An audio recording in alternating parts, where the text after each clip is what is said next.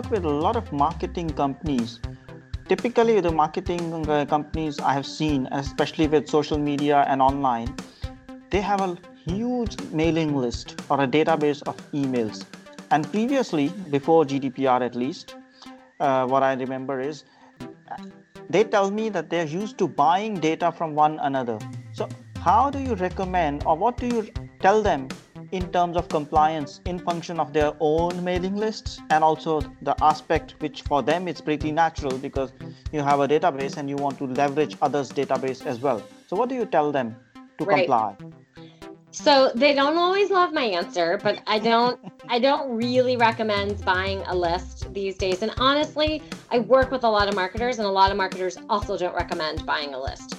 And the reason that marketers don't recommend buying a list is because it's generally not good quality data. From a privacy point of view, you're putting yourself at significant risk because you either A, have to make sure that I've disclosed when I contact you, hi, I got your information from blah, blah, blah, so that you can comply with Article 14, or you have to make sure that the consent was received from the initial company that got it and sold it to you. So there's a lot of risk that's involved in that.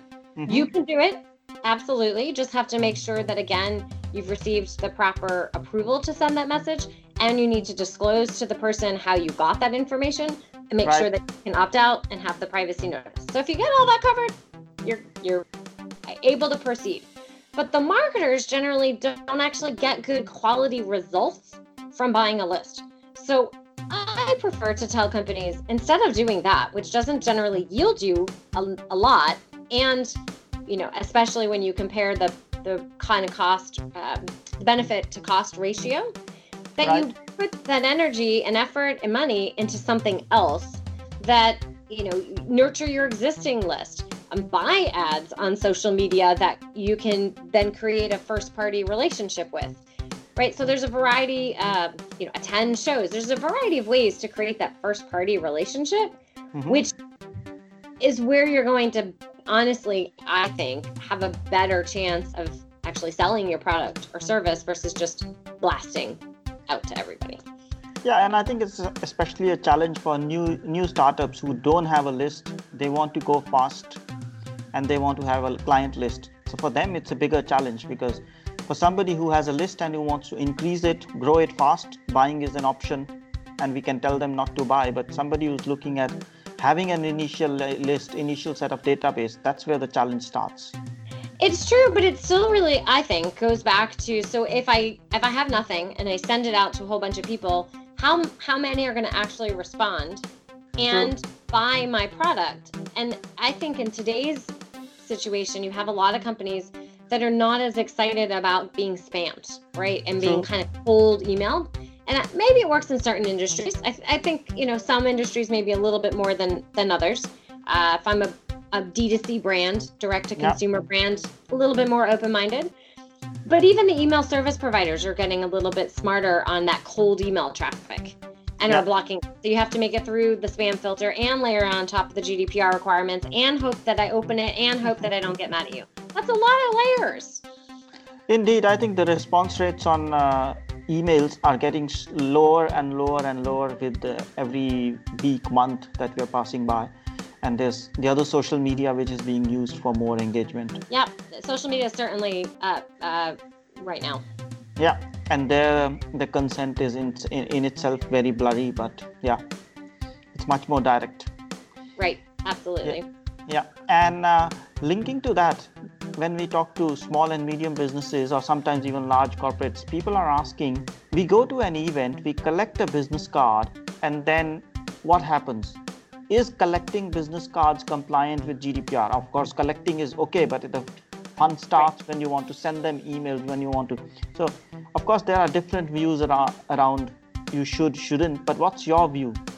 Yes, I was going to say, this is one where I think you could line up 100 privacy people and get a lot of different answers. So my view on that is, if I gave you my business card, that meant I gave it to you. I want to hear from you, but I want to hear from you. Right. So what should really happen is that you should come back and you should say, Jodi, it was so great to meet you at that Privacy Global Conference that just happened in DC virtually, or that was supposed to happen. Right. It was so wonderful to meet you. I'd really love to continue our conversation. And then from there, it naturally flows into the relationship. What I should not do is take that business card and then automatically add it to my CRM and send you the 6-part automated nurture sequence campaign. That is not, in my view, in scope and allowed under GDPR. I think I have a very similar view, and that's exactly the thing I advise. Along with it, when people ask, how can I send you a newsletter? And the same thing, ask them. That's the simplest way. Ask them or send them the first one and say, but don't send them the first one as if they've subscribed, saying, since we met, I thought this can be useful. Have a look. And if you want, you may want to, should I subscribe you, rather than just subscribe them in. Right. And if I may add on that one, so oftentimes, kind of tying it back to some of the other conversation we had, someone might have opted in and then they forgot that they said it's okay for you to share my information with some other third party. Right. So when you get the information, you probably get a group of them. So you should send an email, and at the top, just like you said, hey, thanks for signing up for the such and such webinar. Was, you allowed us to, or you said, yes, it was okay for us to contact you from the special event that you attended. Look forward to one of these a month or 2 of these a month or whatever it is. You can opt out at any time. So you sort of put at the beginning as the reminder of who you are, because a lot of times people click boxes they can't remember they clicked, they didn't click, who knows? And you've advised them. And I think, again, that's just the transparency piece. Very simple up at the top. And people either will most likely appreciate that. And if they really don't, then they'll unsubscribe. You don't want them anyways. Yeah, I think if they're not reading it, you don't want them to be on your list anyhow. The challenge is to get them to read it, and they will read it only if they subscribe voluntarily. Right. So I think I get tons of email every day, which I subscribe, but I don't get the time to read it. And after a few days, it just goes the delete button. Yeah. If you like this, find the full episode of Fit for Privacy podcast on iTunes or Spotify.